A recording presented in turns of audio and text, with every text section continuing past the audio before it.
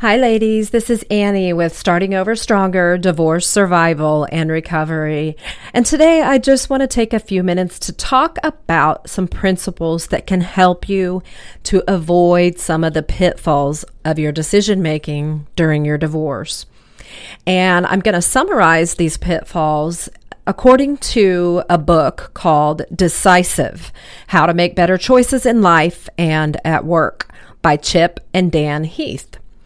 And they are four simple principles that I think you'll grab right onto and be able to make good application to in your divorce situation. And the way that you can remember them is the acronym WRAP, as in wrapping a present, WRAP. Wrap this present up and give it to yourself. You will be glad you did. Okay, so first of all, W is widening your options.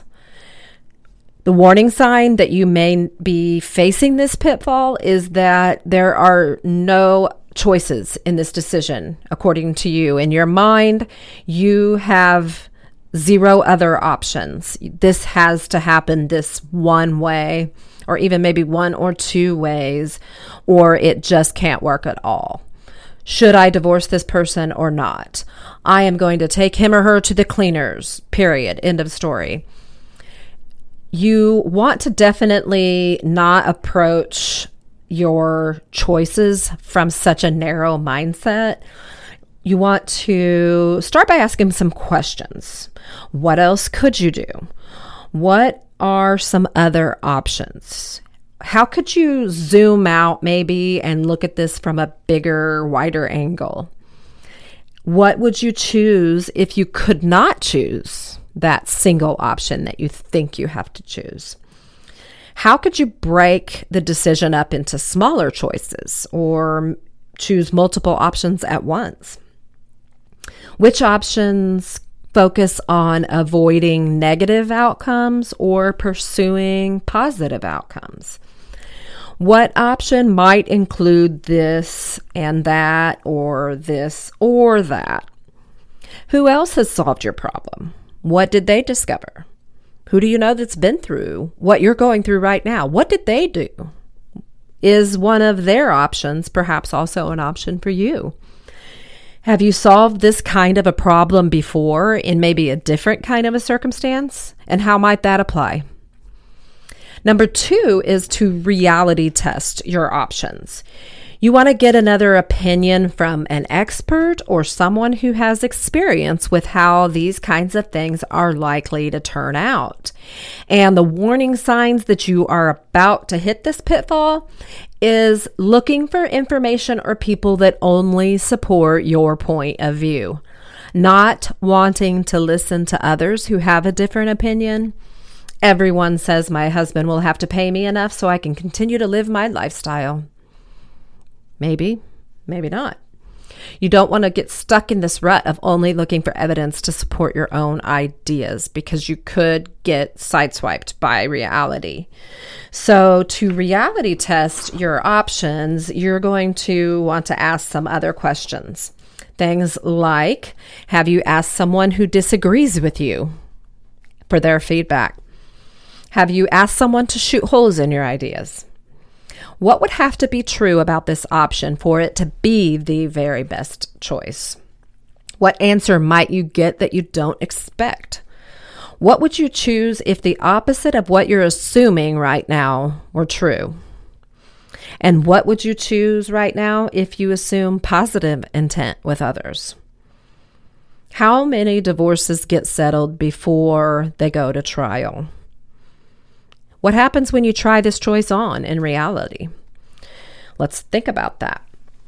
Number 3 is attaining some distance.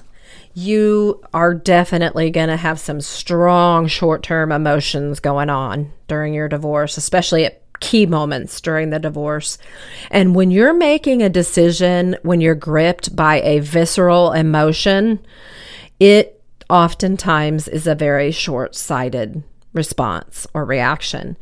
I can't stand dealing with this any longer. I have to do fill in the blank. This is short-term emotion talking, and it is definitely a pitfall. You want to instead think about things like, if you make this choice, how are you going to feel in 10 minutes, 10 days, 10 months? How many other voices or perspectives could you get on this? If you were looking at this from an observer's standpoint, say another friend of yours was going through this, what would so-and-so do? What would you tell your best friend to do in this situation? Who do you want to be when you look back at this? What kind of legacy do you want to leave? Does what you're thinking about doing honor your core priorities, your best self, and the values that you hold to? Now, lastly, you want to prepare to be wrong. Look at the best and worst case scenarios before making a decision. You may be facing this pitfall if you are overconfident about the future. I don't have to put anything aside for a rainy day. What could possibly happen? I don't need to worry about getting this settlement because I'm already in a new relationship with a man who's very generous. I won't have to worry about alimony.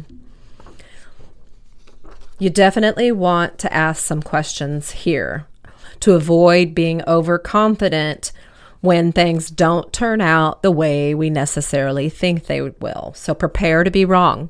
What considerations would really stretch your sense of what the future might bring?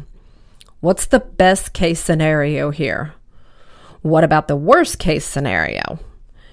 What would be a tripwire that you could set? For example, if this happens, then I'm going to make another decision. Again, these tips have come from a book by Chip and Dan Heath called Decisive: How to Make Better Choices in Your Life and at Work. And if these kinds of thoughts are important for you right now, that might be a book you want to pick up. If you need some support working through these steps with regard to the specifics of your divorce because you are gripped by visceral emotion and you know you're needing help with someone to come alongside you and support you with logic and understanding and compassion, that's what I'm here for. Please reach out. Go to startingoverstronger.com.